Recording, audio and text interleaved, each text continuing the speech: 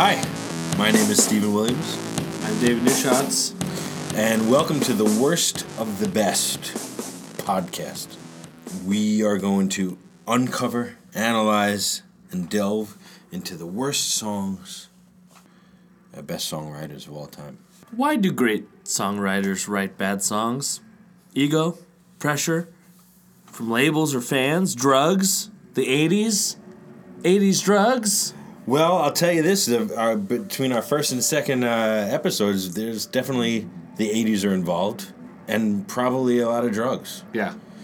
I mean, it wasn't there, but I'm imagining there was some drugs involved. With that being said, we're going to try to be as objective as possible. Mm-hmm. Measured. We don't want to talk about overplayed songs here. There's some great songs are overplayed, and that's not the song's fault. It's not the song's fault. For being great. It's Hot 97's fault. Yeah, we're not doing bad songs here. We're not doing just overplayed songs. We're just going to do... Or songs we don't like for a relationship reason. Like, I can't listen to that because... Miranda broke my heart. Yeah, well, when Miranda broke your heart, everybody suffered from that. Yeah. Yeah. Miranda! And we're not just talking about bad songs in general. We're not talking about one-hit wonders. Two-hit wonders. They don't make the cut here, okay? Or three-hit wonders, the Guess Who. Three-hit wonders, the Guess Who are fine, okay? We're going for the heavy hitters. Hitters here. The Mount Rushmore types. The Mount Rushmore types. But yes, these songs are written by the greats. We are not here, David. I know you might be here to hate on artists. Oh, I'm not here to hate on artists. Thank God, because I thought you might have been here to hate on artists. We're not here to hate on it. We love these musicians. That's why we're talking about this. That's why we've delved so deep into their catalog. We're delving here. We're a couple of delvers. And I think that the majority of the artists that we're going to talk about in this podcast are pretty much perfect. Yeah. Virtually unimpeachable. Their catalog is fantastic. Minus one or two songs, maybe they get a bad album. Maybe they sneak a bad album in there. But if we can just erase this from their canon, then it's perfect, right? Yeah. Okay. So we just have we got to talk about these songs though. Why does a great artist write a bad song? But we are here to support the artist here, and we have their back here as best as possible. So we've come up with a few parameters in order to do so. Best of the worst rule number 1: no posthumous releases or demos or previously unreleased songs.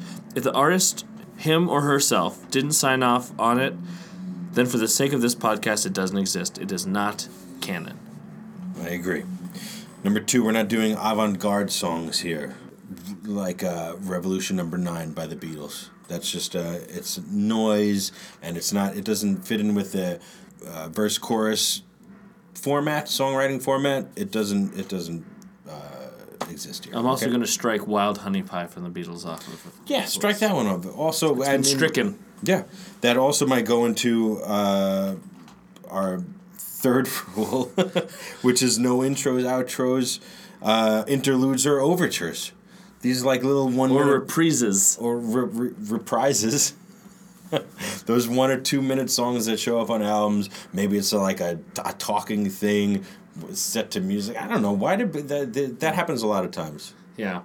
I will say I do have a Gmail document of songs that are too good and too short. Uh-huh. And there's a 1 minute song that is perfect by Iron and Wine called Die. Really? That I wish was 3.5 minutes and I can enjoy more, but I just have to play it more. Last but not least, no holiday songs. No Flag Day, no Arbor Day, no International Kitten Day songs. President's Day is right out of the window. Yeah. No holiday songs. I don't hate holiday songs, but a lot of people do. Yeah, I feel like there's more to a holiday song. I feel like there's a preconceived thing that's going on there. You're writing in a box. Yeah. And that's why I feel like they should be eliminated from this here podcast. Joni Mitchell's River does not count as a holiday song. So here we go. Here we go. Steve brought us onto the table last time. Too Much Blood by the Rolling Stones. And we've erased it. We've stricken it from the canon of Rolling Stones. I am bringing to episode 2 a little ditty called Friday Night by Roy Orbison.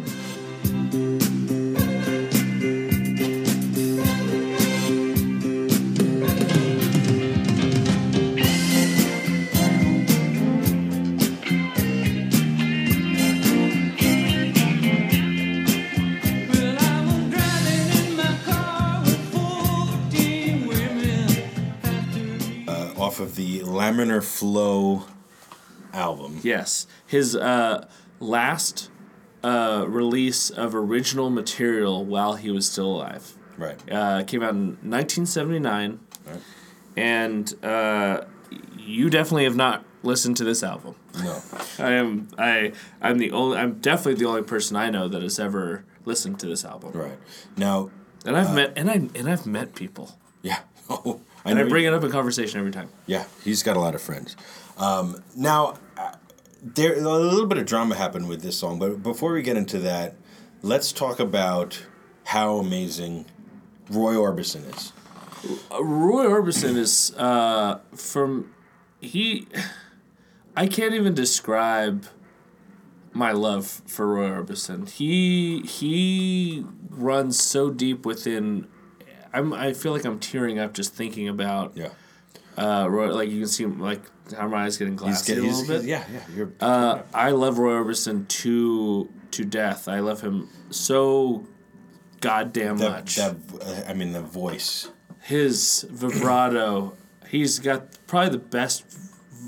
If George Jones is known as the best voice of honky tonk music, Roy Orbison is the best voice. Is the single greatest voice. I'm tearing of rock up and roll, watching you tear up right rock now. and roll history. I agree. I think Elvis was said that he was the only person that he was worried about. Like, it gave him a run for his money at the time. Oh, after coming back from the army, Coming that's back right. from the army, he was scared shitless of Roy Orbison. Roy Orbison's toured with the Beatles in 1963, and the Beatles didn't know who Roy Orbison was, but Europe did. And Roy Orbison did 10 encores opening for the Beatles. He was opening for the Beatles. He was opening for the Beatles. That's what I wasn't sure about, because I was looking this up and I found the same thing. And yeah, Roy Orbison was opening the Beatles in England, in the UK. Yes. Right. And the Beatles didn't know who he was? The Beatles were not, or they basically didn't know who he was. Like, that was the whole thing. Yeah. And he did 10 encores opening for the Beatles, and John Lennon and Paul McCartney had to restrain Roy Orbison from going on for an 11th encore. Wow. It's record. It is a matter of public record. Public record, yes. And but that's how good he was. And I think they patched things up. Oh yeah. Eventually they realized, I mean, the mutual respect became very apparent, but I mean, the Beatles were more into like fucking skiffle music and stuff. I don't think they realized the full spectrum of it, because they were in Berlin for a lot of time. Maybe Roy Orbison didn't have the reach. Yeah. But I don't think they realized the scope in which he was appreciated. And the songs that, I mean, Pretty Woman is probably the that growl. How does he do that? I don't know. You did it. That's not how he does it. It's from the back of the throat. I can't do it. And you look lovely as can be. Are you lonely just like me?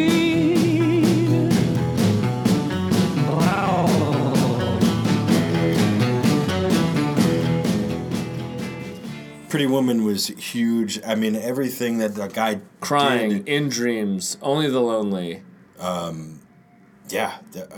incredible songs. Blue Bayou. Just build, and his voice, it's not he doesn't even do falsetto. It's just his full voice. Amazing crescendos that he does in his songs are incredible. Nobody sings like him. Nobody matched him. Nobody ever followed him. Nobody could do that. He was a complete mystery. Complete mystery. He stood there in a black suit with black sunglasses, black hair. I thought he was blind up until like 2 years ago. I thought he was blind too. I think most people did, but he wasn't. He just was up there, Shy, looking cool. And but I think that was also part of his stage thing is that he didn't move on stage. No, he stood still. He stood still. Delivered. Yeah. Stood and delivered, starring Edward James Olmos. Yeah, he is a true on my Mount Rushmore. He is one of the four faces etched in rock. Yeah. I love him so much. His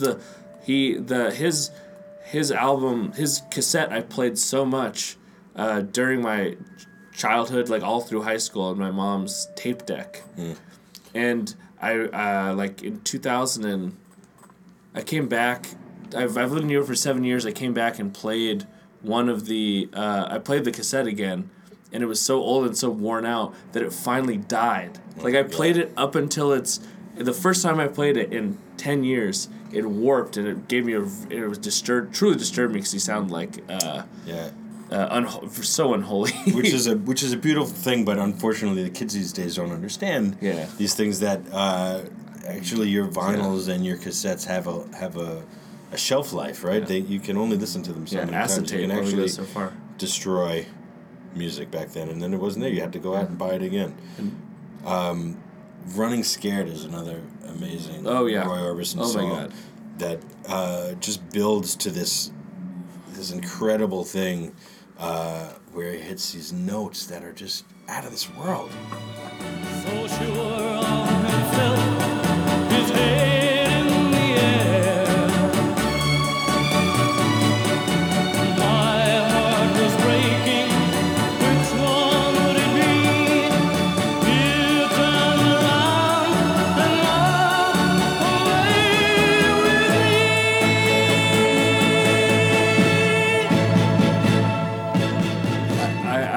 I have an undying love for Orbison, and he's the whole reason I know like the RCA logo because of Roy Orbison. Like it's something that's like etched in my head. Yeah. Like the little dog with the gramophone or whatever. Boy do I love him.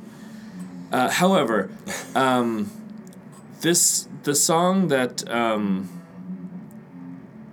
this whole album is bad. I will.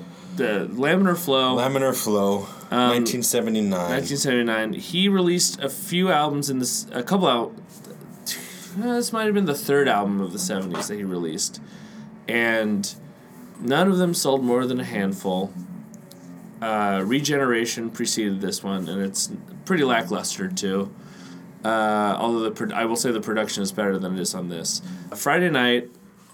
It's a very curious song because it's once you see the album cover of Laminar Flow, and the album, and Laminar Flow is like a fluid, a term of like fluid dynamics, I believe, that is used in the way air flows over a car or jet stream. I could be wrong about this. But it also it's like when like flowing water looks still, like out of a hose, because it's like the hole in which it flows out of is like closed slightly, so it just looks absolutely still, and you can like run your hand through it and it breaks the flow for like but a millisecond, but it goes right back to looking still. That's Laminar Flow. That's Laminar Flow, which I don't know why. Maybe because it's so smooth, and when you look at this album cover, I mean, Steve, I'll show you the album cover right now. What do you think when you see this? I see whatever the opposite of smooth is. I'm looking at Roy Orbison standing with his hands gently touching his hips with a leather jacket on. Which, I mean, you're supposed to have heavage, right? But there's no chest hair whatsoever. Roy Orbison is wearing... His sleeves are bunched up. He's got, like, these... It's making his jacket give him, like, enormous shoulders. Yeah, it looks like really a Snow White shoulder on a blouse. He's no shirt underneath his jacket. It's pushed up. He's wearing a weird bracelet on his right hand and a Timex on his left. It's not even... His left elbow's fully exposed. Like, they fucked up the buttons on his jacket, and they just let it happen. Yeah. Like, this looks so fucking bad. And that's, like... I listened to this album before Steve approached me for the idea of this podcast. Yeah. Because I was like, I've never listened to this Roy Orbison album. I need to. Spotify had all the albums on there. This is like years ago. I was like, I have to listen to this. And it was so truly bad, and it was as bad as the album cover looked. Yeah. It's a bad record. It's a very bad record. So yeah, like Dave mentioned before, it's the last album that he released as a solo artist. There was the Traveling Wilburys, which happened right before he passed. And original materials released posthumously, including the Danzig penned song Life Fades Away, which I highly recommend. Wait, Danzig wrote a song for Roy Orbison? Yeah. Glenn Danzig wrote a song. They were like friends, I guess. Glenn Danzig? Glenn Danzig. I thought you meant Mike Danzig. Barry Danzig's brother? Yeah, the very same. Okay, but Glenn Danzig wrote us. Well, yeah, well, I highly recommend that to listeners. Life fades away. Oh, yeah. Life fades away. I'm tired of tomorrow. This was the 21st album that he did for Muscle Shoals. Muscle Shoals. This is the most soulless album of that ever came out of Muscle Shoals. Muscle Shoals career. Yeah. Jesus. And Chris Ivey of the Muscle Shoals rhythm section co-produced this with He Who Must Not Be Named. Right. And will not be named. Maybe that's more appropriate. But I singled out Friday Night because it's a song that Roy Orbison doesn't even sing on. He barely sings on it. He's like whispering half the time. And it's very creepy. Do you have the lyrics there? I got the lyrics up. It starts off, he just says, Friday night, Friday night, Friday night, Friday night. Well, I was driving in my car with 14 women after me. Down Fifth Avenue, a Friday night, it just had to be. Okay, stop right there. That's not how people talk. Okay, but hold on. What did he say there? He said, I'm driving in my car with 14 women after me. What does that mean? Is there a cavalcade That's how you're opening of women? up the song. Yeah. As a songwriter, okay, this is how we're going to paint the picture. I'm driving in my car with 14 women after me? 14 women. 14? Why does it have to be 14 women? That's a great That's a question. lot of women. That's too many women. He's running away. He's trying to get away from 14. Did he just rob a Specific like an only female-owned bank? Like, I don't know how you get 14 women chasing after you in your car. But he's going down Fifth Avenue. He's going down Fifth Avenue. Oh, maybe he just stole everyone's purses from Saks. Maybe it's that Fifth Avenue. But it's a Friday night, and it just had to be. A Friday night. It just had to be. He had to really. He didn't write the song. I don't think he wrote this song. Well, I think he wrote this song. Well, I believe he did. All right, fine. I mean, that's why we're talking about it. Now, second verse. She was standing on the corner, thumbing her ride. I said, "Hoppin' baby, scoot closer by my side." Oh man, This is rudimentary. These are Cro-Magnon lyrics. This is bad because he's picked up a hitchhiker. It happened in the 70s. I mean, maybe that was a thing that people did. They picked up hitchhikers, but these 14 women that he's getting away from, none of them had what he wanted. But the woman on the corner that was hitchhiking, he was like, "Hoppin' baby." But what's I'm a not 15 just to 14? You know, he's like, I'll just add. You know, if it goes south, I'm not just going to give you a ride. I'm going to let you sit right next to me. You're not going to sit in the back seat. Yeah. You're also I not don't going to know. sit. Don't put your elbow on the window, like on the elbow rest in the passenger side. You're sitting with a stick shift in between your legs. Roy goes on to say, honey, let's go riding. Honey, let's go riding. You look so exciting. Where have you been hiding, girl? Yeah. She's Where have hiding you in been plain sight, I guess. She's been hiding in plain sight on that corner there, thumbing a ride. Okay. The closest to singing he gets is that part, too. Right. And then the chorus again. Friday night, feeling tight. Who's feeling tight? And tight in the parlance of the late 70s, I believe, meant tense and, like, not giving. Maybe strapped for cash. Yeah, maybe. And strapped for cash is also, yeah. Curious. Friday night, think she might. Friday night. There's no telling what you'll find. Cruising on a Friday night.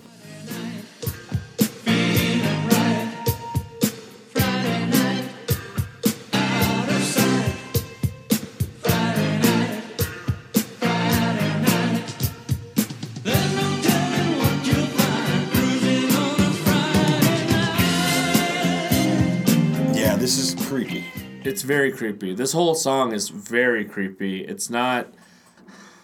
Roy Orbison's wife had died at this point. Okay. I think she'd been dead maybe 10 years. Because they... Like a love at first sight thing. She went on tour. They got married. Then he went on tour. She cheated on him with the person that built their dream house. Oh, my God. Roy Orbison... they get a divorce. He comes back. They get a divorce from his like his Beatles tour. I think even like it's like that early. Yeah. But they try to keep it together. They get divorced. They remarry.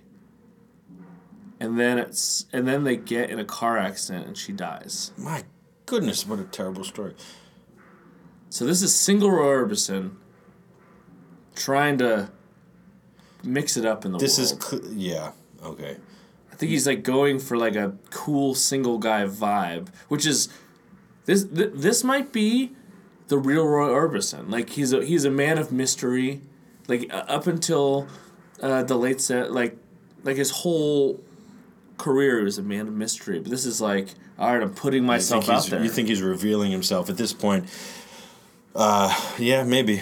Let's just finish. I don't know. Yeah, finish. Let's finish these lyrics up just to see. Maybe he'll reveal something to us today here. Oh God, I doubt it. But here we go. She didn't say a word. She just kept those big blue eyes on me. I wondered what she could be thinking as she put her little hand on my knee. Okay. So he's invited at this point he's invited a woman into his car. A hitchhiker. Yes. She hasn't said a single word. She has piercing blue eyes just staring at him, and she hasn't blinked, like an unblinking gaze. And then I'm assuming he's navigating traffic at this point. Maybe, yeah. I mean, maybe he has a driver. I mean, Well, he's the one cruising. It feels like that's true. Yeah, I don't think it's. If I'm Cool Roy in my leather jacket pushed up, I'm in the driver's seat with not 1 ounce of chest hair. No. Why does she have little hands? I know it's the weird infantilization of women that was just okay. Maybe I'm just reading forever. too much into. Maybe we'll just let that one slide. Okay. But she hasn't said a single word, and he's okay with this. She won't speak. I took another sip of malted brew.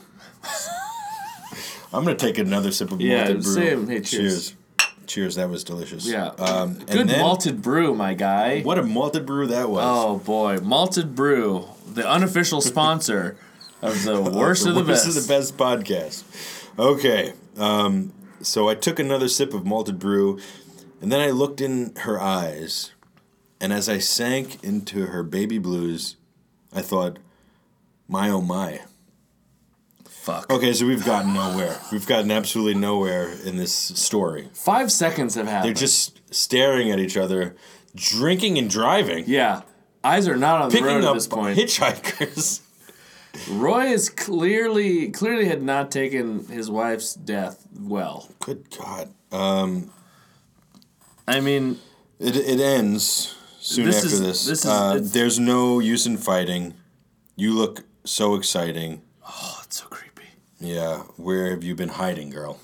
She hasn't even, up until this point, she doesn't seem like she's got a whole lot of fight in her. Seems like she's very willing. She has her own agency. She's thumbing a ride. Is she running from 14 men? We don't know. But there's no use in fighting. Where the fuck does that come from? There's, don't resist me. What is he, the fucking Borg? Yeah. I don't know. I don't know what's going on there. It's creepy. It makes me feel gross listening to it and even dissecting it. It does, but I mean, part of me wants to just kind of give it to him, just like, these are just really simple lyrics. I don't think he's really trying to build characters here. I think these are just kind of throwaway lyrics that he is just singing. It's just a song. I don't know. I don't want to look too deeply into these lyrics, but I have. And I don't like what I've heard here. And it is naturally weird to listen to a Roy Orbison song where he's pursuing. Or Right. Because his persona and most of his greatest hits are about him. He's the guy that things just happen to. Like he's been wronged. He is forlorn. That's really interesting. So automatically I think I think it's weird just hearing he's cruising on a Friday night. I don't know this Roy. I just know that you're the guy who people are shitty to in ballad form. Right. But he's not even singing it's there's a weird groove to this that I'm not used to either. The music is weird. The production is weird. It's just very this is 1979. It's really sterile. It's a very sterile production. Like Dave mentioned before, this is he's barely singing. You're not hearing that he's not pushing his voice. He's not getting that great crescendo. This song is just kind of flat the whole entire time. Yeah, there's no build. There's no build, the weird thing is that the musicians that he's playing on are the guys that he's been with for. I think it's the guys that he's been with for the entire time. Yeah. Aside from Chris Ivey and his co-producer, who are the Muscle Shoals people. This is clearly the label trying to push Roy into a new fan base. Yeah, this is a rebrand. This is a rebrand. And he's trying to get a little in the dancey sort of disco era, I guess, is going on there, but it's not, because it's much more upbeat.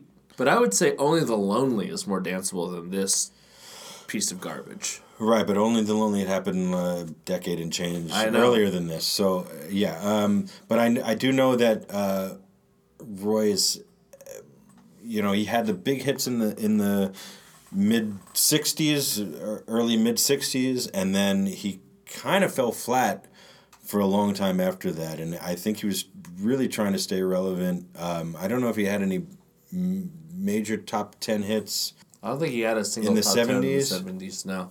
I don't think he did. I didn't know the bit about his wife, but I do know that he had very poor health as well. Mm-hmm. When he went to Hawaii, he had a coronary.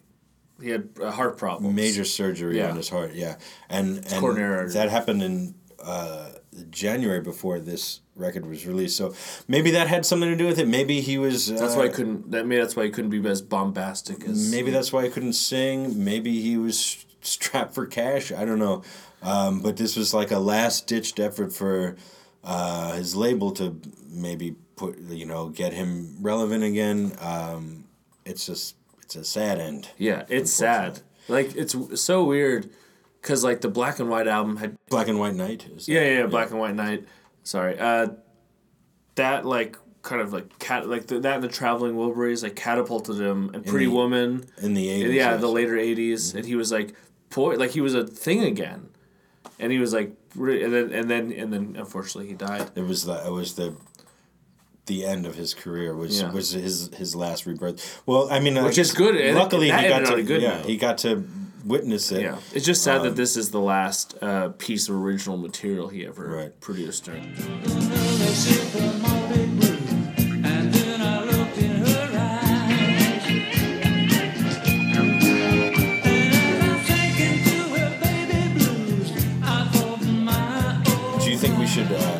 Talk about the drama involved in our personal drama involved in this.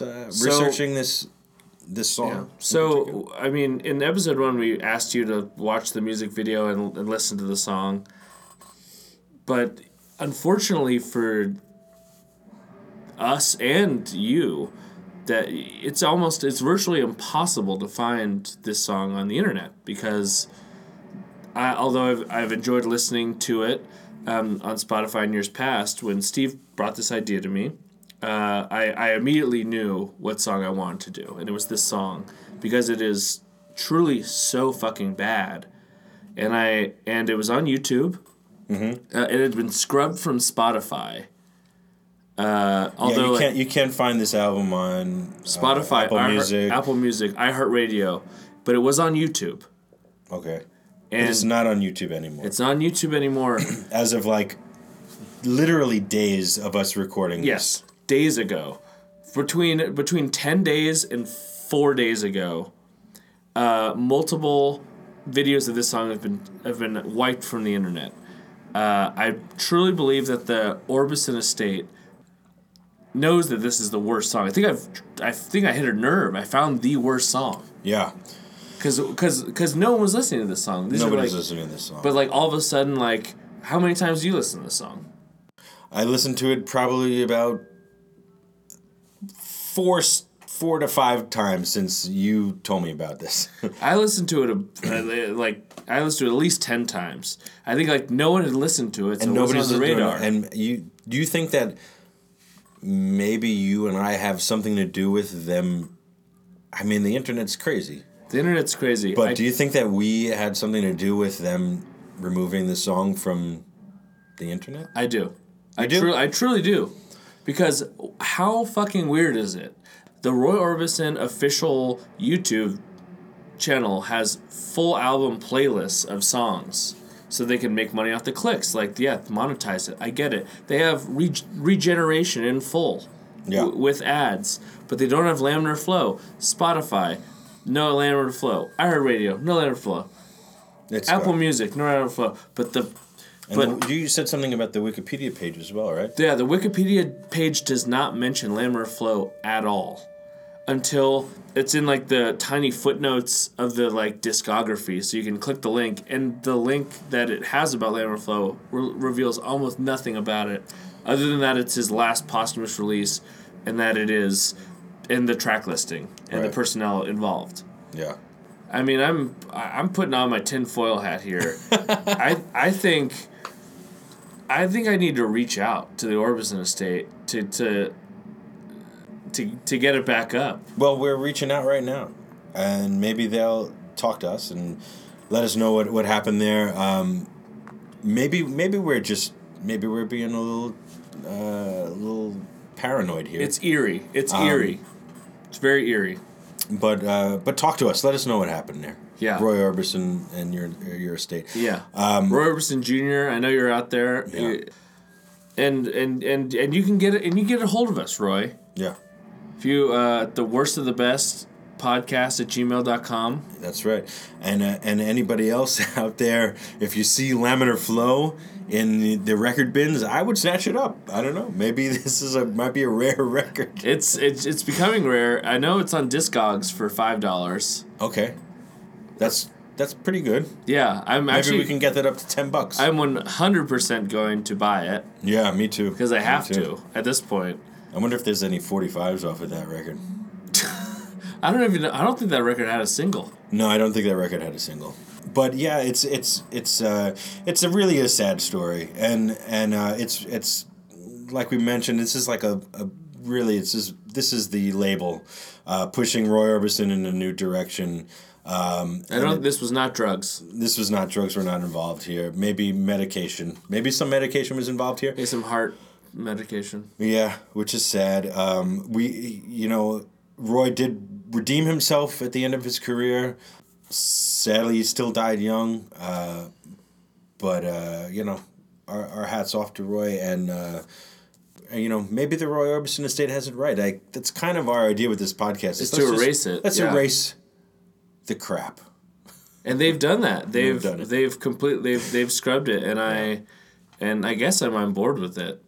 Email us, Roy or Roy Jr. or anyone listening to this. Let us know how we did. Let us know if you think there's a worse Roy Orbison song. Maybe there might be. I'm gonna. This feels objectively the worst one though. We're trying to be as objective as possible. It's and bad, but that's with the stuff around it, because there's still some songs on YouTube that haven't been scrubbed. Okay. Yeah, so go out there and do your own research. Let us know what you think. Maybe this isn't the worst Roy Orbison song, or maybe you love Friday Night. Maybe that's like you said, you were listening to the song with your mom with her cassette tapes. Maybe this is one of those records that you played out. I'm sure there's somebody out there. Let us know. If anyone that works at RCA could get us the master of this. I don't want the master. Actually, no, this was on Asylum Records. By this time, he had left RCA. Okay. This is, David Geffen, if you're listening. Please send that to David Neuschatz. I'm not interested in that. But there's might be a few other things that I am interested, David, if you're listening. But yes, if there's anything that you think that we missed in this episode, there you have it. Please email us at theworstofthebest@gmail.com. Thanks for listening.